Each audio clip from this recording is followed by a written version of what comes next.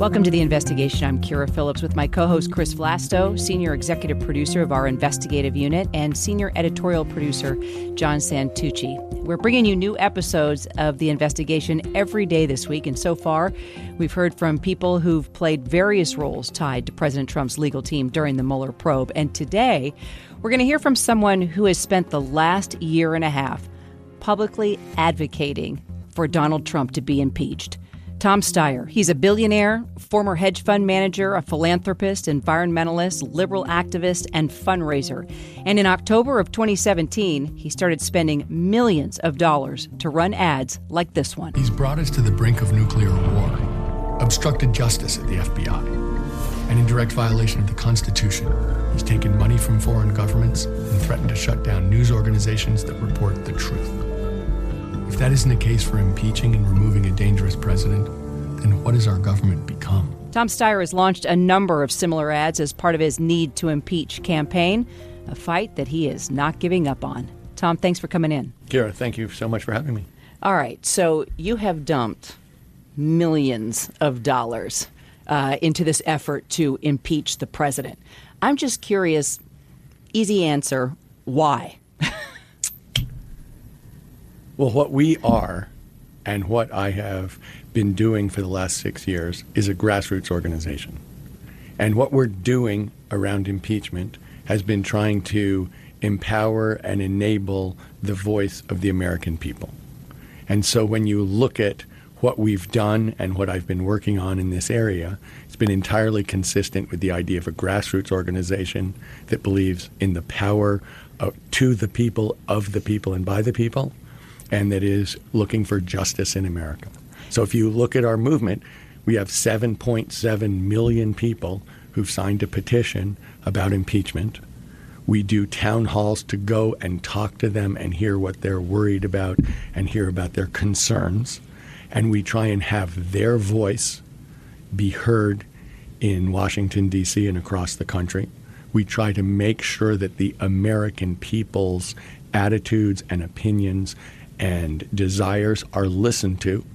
And so from our standpoint, what this is entirely consistent with the idea of taking power away from the elites, that of returning democracy to the people and having their voice be listened to above and beyond anything else. But don't you think, though, you wanted to impeach Donald Trump almost since the day he walked into office. Is that kind of election nullification? I mean, in the sense of not accepting the democracy, not accepting the will of the people? Well, if you look at what we've actually done, Chris, what you'll see is we started this petition drive on October 20, 2017. And what we were saying is we have the most corrupt president in American history. And here's somebody who we had seen clearly at that point was someone who was corrupt, who was breaking his oath to the American people and the Constitution, and that we thought that he would continue to do so and the evidence would become more and more clear. But don't you worry people will lose faith in the system? Don't you? I mean, we live in a democracy, whether we like the person or not.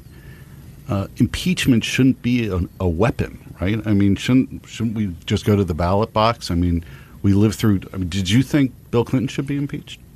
I did not think that Bill Clinton had done anything that rose to the level of impeachment. But let me throw this back on you. In the Constitution, the remedy that they give us for a corrupt president is impeachment. So do I think that it is a high bar to reach? Yes, I do. But it is directly in the Constitution as a remedy for a corrupt president. And I believe this is the most corrupt president in American history. And we're actually seeing that. I've seen, as a Democrat, I have heard people say, Trump doesn't tell the truth, we shouldn't tell the truth. I mean, there is no question in my mind that when you decide that the laws aren't enforceable, they're no longer laws. And I think there's a question here very much about elitism, about accountability, and about justice regardless of who you are. If you're the President of the United States, does that mean you are no longer subject to the Constitution and the laws of the United States? If you want to make that statement, that to me seems like a gigantic leap from where we started and where we should be. So in October of 2017, this is when you launched the Need to Impeach effort. Was that because of Robert Mueller's growing investigation at that point? He had only been appointed in May, just a couple months prior. What was it? Was there a singular act that was the impetus for you? It's ironic you'd ask that because we from the beginning said this isn't about the Mueller report. What we've said is that this is about corruption and obstruction of justice. So but if then you go back to October 2017, Mm-hmm. we knew at that point that Mr. Trump had refused to divest himself of his real estate interests. And we also knew at that point that he'd fired the FBI director for pursuing the Russian investigation. One of the things that's going on here has been a question about what is a criminal violation and what rises to the level of breaking your oath to the Constitution and the American people. This is a question. There are many things that aren't criminal that would be impeachable, and there are things that are impeachable that aren't criminal. So actually what we're asking for is to get this evidence in front of the American people through public hearings so that, in fact, we can hear it directly on TV, public hearings, so we can get a chance to make up our mind, so we can see what's been going on. And that has been buried for years. The American people have been left out of this conversation. We have, if you look at what we do broadly, we're a grassroots organization. When you look at 2018, what you saw was we did the biggest youth voter mobilization in American history. The places where we were, people between 18 and 30 turned out more than double what they turned out in the previous midterm election. What we believe in is an actual revitalization of American democracy, which involves the people getting the truth. It sounds like, if I'm listening to what you just said, is that, okay, we need more people here who agree with our efforts to have hearings and impeachment. It sounds like, from what you just said, those people don't exist right now that are members of the United States Congress. So I'm going to spend my time and efforts. I'm going to get more people that see likewise with me elected and then do it. So I guess my question is then, are the next 18 months, give or take, until the 2020 election sort of like, we got to wait, really can't do anything as far as actionable items in Congress until we have more of our people there? No, I don't believe that. Look, if you look what we've done with this list in 2018 voted at an 80% rate. We had at that point 6.2 million people. We now have 7.7 million people. We had about 10,000 people a day. I get the people, but what I'm saying to you, though, you're saying you need hearings on Capitol Hill. Right. Who are the people on Capitol Hill when you have the Speaker of the House calling it a waste of time and money that are going to commission those hearings? Well, I think actually we're going to continue to ask for the direct Mueller report. We're going to ask for the chairman of the House Ways and Means Committee to get the president's tax returns, which he has an absolute right to. We're going to ask for hearings on the crimes in which Mr. Trump has been implicated in the one day of hearings that we had with Michael Cohen. We're going to ask, in fact, that the American people can get the truth directly, because when, in fact, it happens, what you're going to see is the Americans will be absolutely enthralled. We have had two real hearings in the last year. One of them was Brett Kavanaugh. One of them was Michael Cohen. Both of them were explosive. Both of them brought the American people into the conversation. Question about the money that you're putting in this Need to Impeach movement, okay? To date, because I see there's numbers all over the place. To date, how many millions have you put into this effort? I don't know exactly. Okay. What we said That means last you need an year. accountant, Tom. Excuse me? That means you need a new accountant. Yes. What I would say is what we said last year is that we would spend $30 million organizing this voice, going out to people, getting our list, and also activating the list. I mean, from our standpoint, the question is not just how many people are on the list, but what are they willing to do? Okay, but out of your money, you're a billionaire. How much money do you think you have put into this this effort so far? Just give me a good guesstimate. At More least than what? $30 million. More than $30 million. Would you say more than $60 million? No. Okay, so why not take that massive amount of money and put it toward a Democratic contender that people are talking about, they're excited about? So, Kira, let me say this. During 2018, what people said to me was, why are you spending time on impeachment instead of organizing around the flipping of the House? And I said in 2018, that's really interesting because we're doing more efforts directly on flipping the House than anyone else in the United States. That, in fact, we're doing this historic youth voter mobilization. Actually, we're a grassroots organization, including this list, which is a group of people who desperately want Mr. Trump to be impeached and removed from office, and who will continue to have those feelings and will continue to be incredibly involved politically. So actually, this is a movement of people who will continue regardless of whether the House leadership is willing to hold hearings, regardless of whether we get the tax returns, regardless of whether the Mueller report ever is available to the American people. But in the meantime, we're going to demand it. But let's talk about Bob Mueller. Do you accept the conclusion that there was no conspiracy to collude, for lack of a better term, that the Russians didn't conspire with or collude with the Trump campaign? Do you accept his determination? I would like to see the Mueller report. I understand. I understand that. You have said that he's a fine prosecutor, Robert Mueller. You've even before the report came out. Yes. So do you accept his conclusion without seeing it? Do you think that conclusion, that quote, is true? Do you accept that? I would believe that he made a correct decision on a criminal basis. I would like to see the evidence. Mm-hmm. I would like the American people to see the evidence so we can see exactly what he's saying. And so to ask me, do you definitively conclude something without getting the facts? I would like to see the facts before I definitively conclude something. Okay, let's play the hypothetical out. Now you see the facts and you see that, he came to a conclusion. You're going to accept it? I would like to see the evidence. Okay. You keep trying to get me to say something, and I'm going to say it again. We believe that the American people are due the facts. We believe they're due public hearings. We believe this is the most corrupt president in American history. We believe that he has obstructed justice. We believe if you put those facts in front of the American people... Obstructed justice how? By firing James Comey? I think that if you've watched his behavior over months, that's the most obvious thing. But I think that he's done a number of things about this investigation to try and dissuade it from going forward or to prevent it from being effective.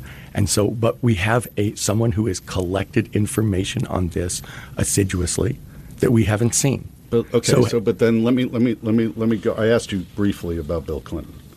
Bill Clinton, they put out the whole report. Bill Clinton, they found committed perjury and obstruction of justice and put all the evidence out there. You don't believe he was impeached. He was acquitted. Don't you think that was deserving or not? I think that there's a question here about do the facts rise to the level of impeachment? Is there something here that's important enough to impeach the President of the United States? Right. We know from what Mr. Cohen said that apparently he broke the law, committed a felony in the White House.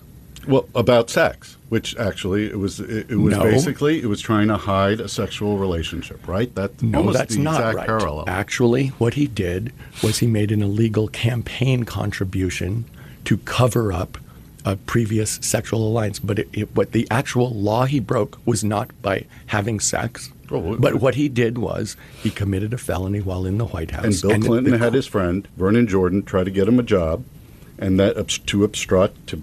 Monica Lewinsky filed a false affidavit at the direction of Bill Clinton. That's in the Monica Lewinsky impeachment. What's the difference? The question in all of this is, does it rise to the level of removing the President of the United States? No, I agree. And my point was that I believe this is the most corrupt president in American history. I think that what happened with Bill Clinton is that the American people got the information and decided it didn't come close to rising to the level of impeachment. But don't you worry about the same thing? don't you worry about the same thing of fighting a battle now, and this time it's in an election year, and a very important election year, that people will kind of have the same back, oh, come on, guys in Washington, you guys are just using investigations, and Bill Clinton's popularity went up to like 98% after the impeachment. He was more popular when he left. Couldn't you have the boomerang effect with Donald Trump too? I don't believe it's comparable. I think that you want to compare it to Bill Clinton, but I think that what's much more comparable is President Nixon. That in fact we had a corrupt president surrounded by corrupt people, that in fact his personal corruption slopped over into everything that he did, and that as more information has come to light subsequently, we can see that in fact that the corruption was at the heart of that administration. And that is our point here. You keep comparing it to the Clinton administration. We don't have the information here. We have not gotten a report. We have not had hearings. We've had one hearing with regards to Mr. Trump. We had a hearing every single day with regard to Mr. Nixon. And what happened was, instead of getting one day's testimony from one person who's going to jail as a result of the things that he did with Donald Trump, in the Nixon administration, we got to hear every single person come forward. And what we got was a much broader picture of corruption and what was going on. Is a conspiracy to commit campaign finance fraud violation, of which Donald Trump is listed as person number one, is that scenario in and of itself to you an impeachable offense? But that is a question that you're asking. A single act in the context of corruption. Is there any one act in the context of corruption that in and of itself, to me, rises to the level of impeachable? If that's the only act, your implication is that's all it is. But that is an implication with which I profoundly disagree. My point is we have a culture and a tradition and a value system based on corruption. And the American people need to see that in a broad-based way, not with one incident and say, happened one time, it's excusable. The question is, do we have a broad-based system of corruption that is in fact leading this president to break his oath to the American people and the Constitution? Okay. And I believe that if you put that pattern in front of the American people and say, is this who we are? Is this who we are? If you're rich enough and powerful enough, then you get a walk. And that's the point about impeachment, is equal justice before the law. We are not going to take some poor kid who breaks the law and put him away for 20 years and let the President of the United States skate on a pattern of corruption where he's selling us down the river. That is not right. We've heard from the DOJ that it's a matter of weeks, not months, until Congress gets the Mueller report, some version of it. If we get that public version and it's heavily redacted, doesn't include every detail, what is Tom Steyer's plan of action? Do you join a lawsuit to get the full release of the report? Look, that's a hypothetical. We like those. We don't know what it's going to mean. I believe that the Democratic Congress will sue if we don't get the report. But would you join that lawsuit? I'd be behind it for sure. So, Tom, it's interesting looking at the tweets between you and the president. So he has mocked you as a stumbling lunatic. He has said weirdo Tom Steyer doesn't have the guts or money to run for president. He's all talk. So let me ask you. You do have the money. You're telling me right here you've got the guts. You're passionate. Why don't you run for president? You sort of floated it, then you pulled out, then you talked about it again. Why aren't you? What are you afraid of? Why aren't you running for president? I'm not afraid. Then why aren't you running for president? That what we've been doing, which is basically grassroots organizing, is the most direct positive contribution I can make. You're a billionaire. You were a hedge fund trader. Would you release all your tax returns? Would you want everyone to see every trade that you did back when you ran a fund and distressed? Well, first of all, if you follow the way the SEC works, that stuff is public knowledge anyway. So but would you want to put all your taxes out? I'm not scared about my taxes at all. I pay really high tax rates. So if you're asking me, am I embarrassed about what I make, how I make it, or what I've paid? No. Or how about, though, but in the SEC doesn't look at every trade. If you ran for president, they would look fine-tooth comb through every trade in your hedge fund, every single one. Would you want to be There's nothing that isn't in the public record that I'm worried about. Okay. If that's your question. That's Is there basically something my that's question. not in the public record that I'm worried about? No. Okay. So billionaire to billionaire, why isn't Donald Trump releasing his tax returns? Because I believe there's criminality exposed in those tax returns. Or And do you that's think exactly he's what just Michael insecure Cohen that he's said? not really a What billionaire? Michael Cohen said was he used his tax returns in one way to minimize taxes.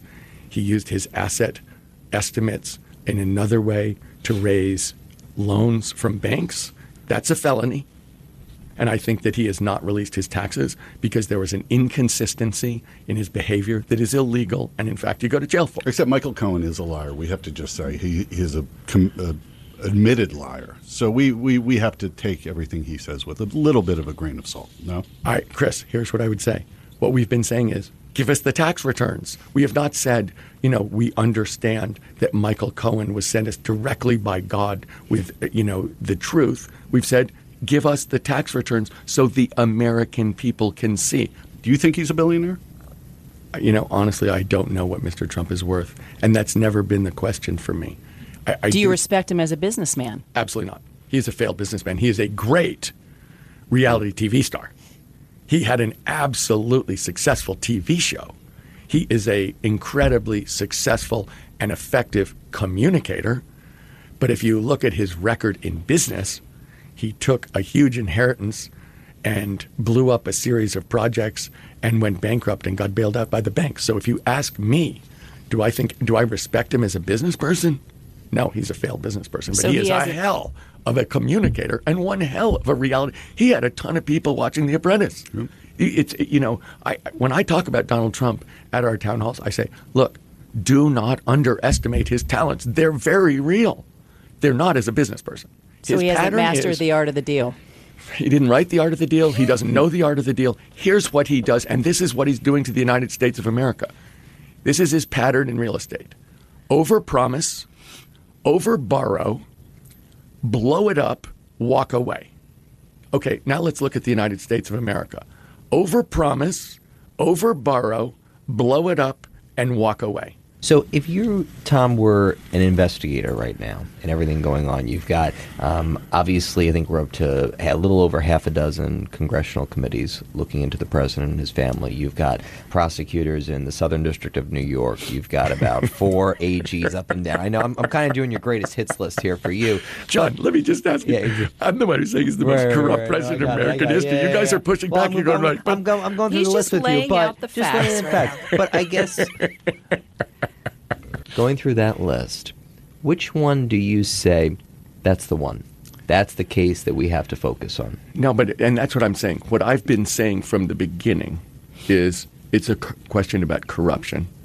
And it's a question about obstruction. So it is, I get the to be fair, I- John, right, Chris he's asked me, asking, does do you this follow the one money? case, does Right. this one case prove your point? And I said, no, this is a pattern. So where you we think can- all of these should keep going on? You think that the more the better? You don't think if we get rid of some of them, focus on one singularly, this I would think be for most the sake of interesting? the American people, what I've been saying all along is we should be focusing on corruption and obstruction. So out of the cases that are existing right now, out of all the lists I just went through, which one do you look at and say, that's the one? Look, This I think, but let me put this back at you. I am not we were not waiting for the Mueller report. We're not waiting for the Southern District of New York. Those are criminal prosecutions of criminal behaviors. My point is this is a political question. Bottom And line, this country voted him into office. They voted him to be the president of the United States. So if what you're saying about all these people that you are galvanizing, that they don't want him and they want to impeach him and he's so corrupt and there's a pattern of corruption, you keep saying pattern of corruption, why was Donald Trump elected to be the president of the United States? So let me make 2 points. One is the whole point of the Constitution and impeachment within the Constitution is if you elect a president who is corrupt, that there is a remedy for that problem. I think there's no question that the underlying impetus to the Trump supporters is almost 80% of Americans. That means, by definition, people of both parties and independents overwhelmingly believe that this system has been purchased by powerful interests who don't have the people's interest first. And if you listen to what Trump supporters say, you hear that. And he was playing to that. What's Nancy Pelosi afraid of? The Democratic leadership in the Congress has the same goals and values that I do. But there's something that we disagree about that is about tactics, not about values or goals. And that's this. If you look at the 2018 election, we see it so differently. I think that the congressional leadership believes that this was a persuasion election. That in fact what happened was that the Democratic Party, by talking about issues where we have a huge advantage like healthcare and education, they believe that we persuaded Americans in the middle to leave the Republican Party and Donald Trump and vote for us. And we believe that what happened was it wasn't persuasion, it was turnout. So that if we tell the truth to those people, if we are as straightforward and candid as possible, that they will believe that someone's in their corner. And they'll show up because they believe it's important to show up because they believe the system is now working. We're trying to say, look, we want a just America with a positive vision of the future for everybody together. That's what we're pushing for. And when we see impeachment, I mean, you guys see this political punching match. We're saying, no, we want a positive America where we recognize what other people have given to the system. And absolutely 100%. You are not going to run for president. Absolutely 100% you're not going to throw This is what we're doing. And, just a yes or no. And what I'm saying to you is this is what we're doing. But, you guys keep asking me all these conditional questions. What I've said is this is what we're doing. Okay, but it's possible you could. You possibly could decide you're going to go for it. What we've said is that I'm spending 100% of my time on this. You want me to answer conditional questions, and I will not. No, we're just looking for a headline. I didn't say that. Tom, thank you. Thank you guys. Very much. Thanks. We'll be right back.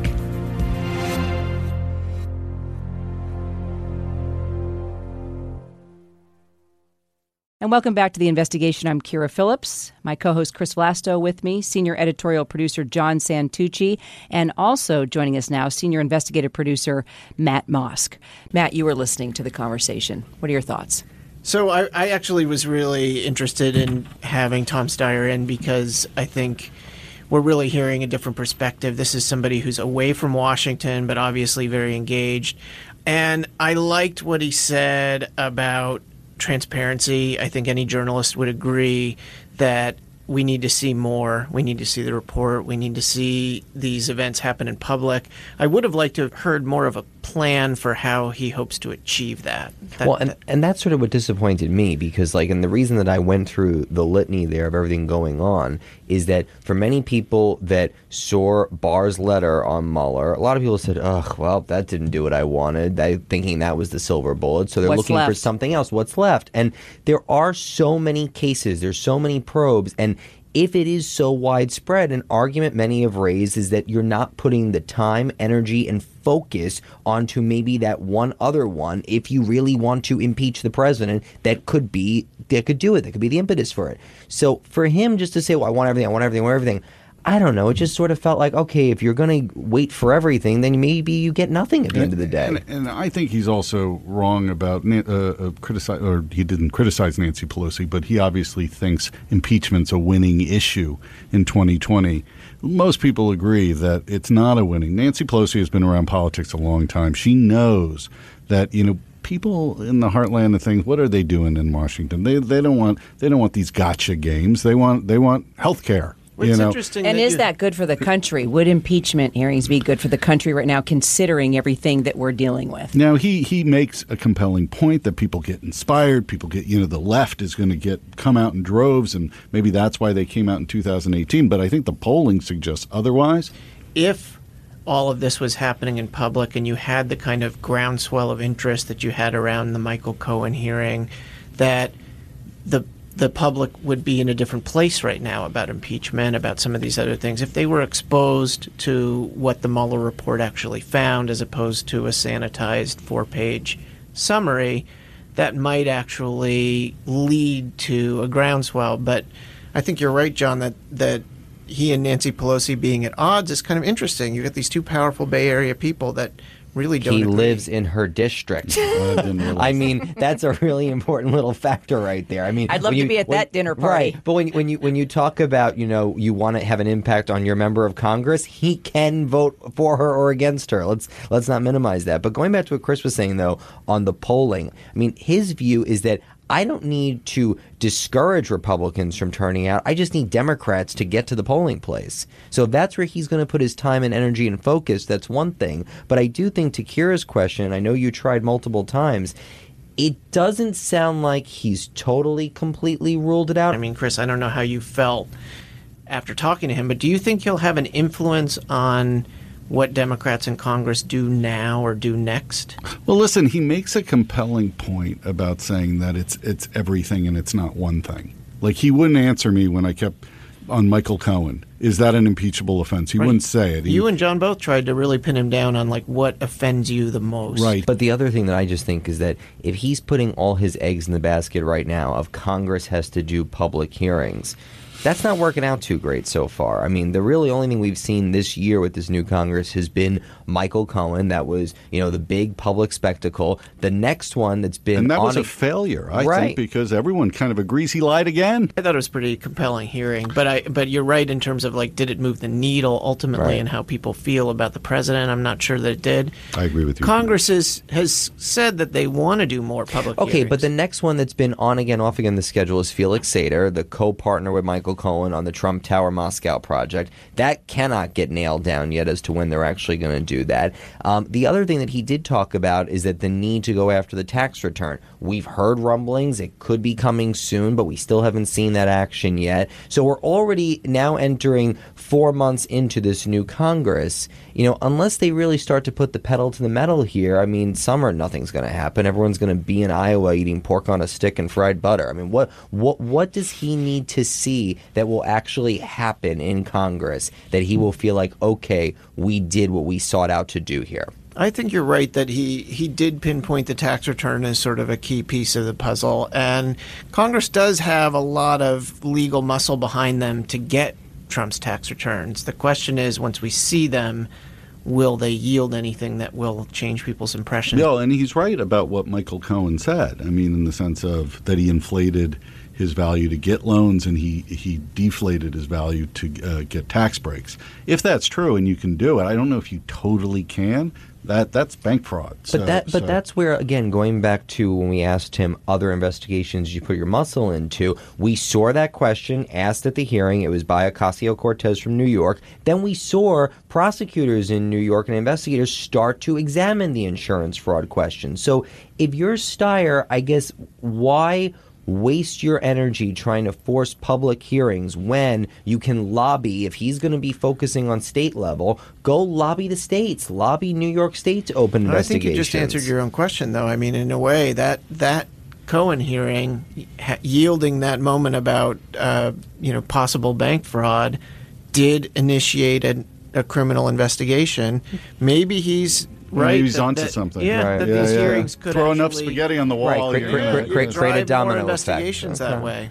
Well, that's all the time we have for today. Thanks again for joining us. And don't forget, we will be back again tomorrow with a brand new episode breaking down the headlines for you. And be sure to hit subscribe, leave us a rating. And thanks again to our producers, Eric Malo and Shannon Crawford. And a special thanks today to Ben Siegel. And for my colleagues Chris Vlasto, Matt Mosk, and John Santucci, we'll see you back here tomorrow for another episode of The Investigation.